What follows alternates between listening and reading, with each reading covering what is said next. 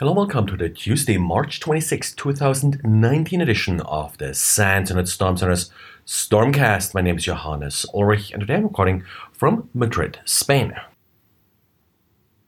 Supply chain attacks are, of course, a big topic these days, and it looks like Kaspersky came across a pretty massive supply chain attack affecting ASUS. ASUS's live update utility apparently was backdoored and installed on probably more than 1 million of ASUS's customers.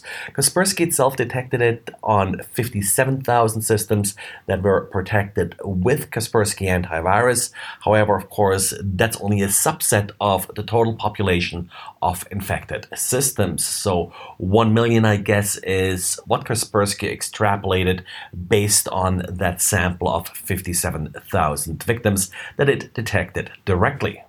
The malicious utility was available from ASUS's own website. It was signed with a valid ASUS certificate. So for the end user, there was absolutely no indication that anything went wrong. And this ASUS Live Update utility can, of course, install arbitrary software, can also update the BIOS on ASUS laptops. But this is not where this story ends. Now, even though a large number of users were affected by this particular malicious update utility, it looks like only 600 specific systems were actually targeted by this system. So the attacker would have access to millions of systems, but they picked 600 specific MAC addresses that were hard-coded into the utility that would then be targeted and subjected to malicious uploads.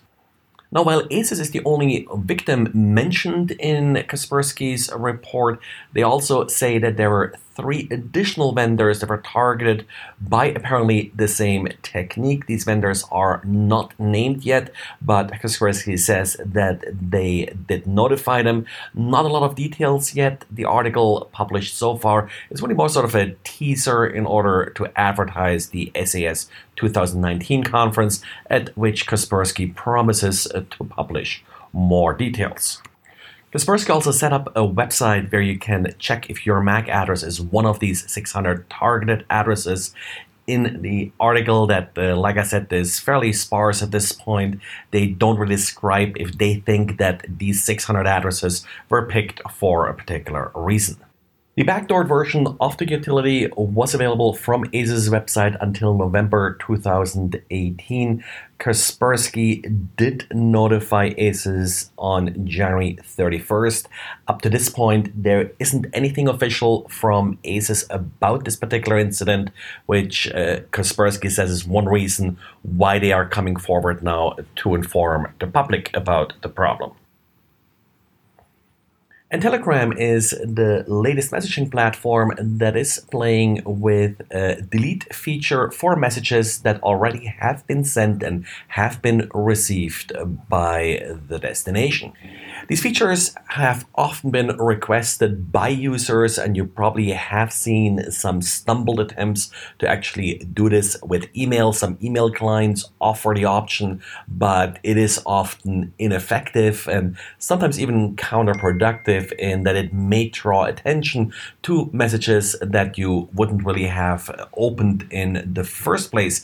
Now, with Telegram, it actually goes further in that the message is completely deleted on the source and the destination. Apparently, also all evidence like logs and such about the message are being deleted, and there is actually also no log that the delete happened. Now, while this is of course kind of against trying to provide a reliable messaging platform, it is somewhat in line with Telegram's idea of being a more private and also ephemeral messaging platform. Of course, there may still be ways to take screenshots of chats and the like, so I wouldn't 100% rely on this feature. And then we got updates for F5's big IP appliances. Now, a number of vulnerabilities are being addressed with today's update. The most severe one of them can actually lead to executing code as an administrator. It's a cross-site request forging vulnerability. So an attacker would have to trick an administrator to visit a website while the administrator is logged in to the admin console. The other vulnerabilities are for the most part denial of service vulnerabilities. Well, that is it for today. So thanks for listening and talk to you again tomorrow.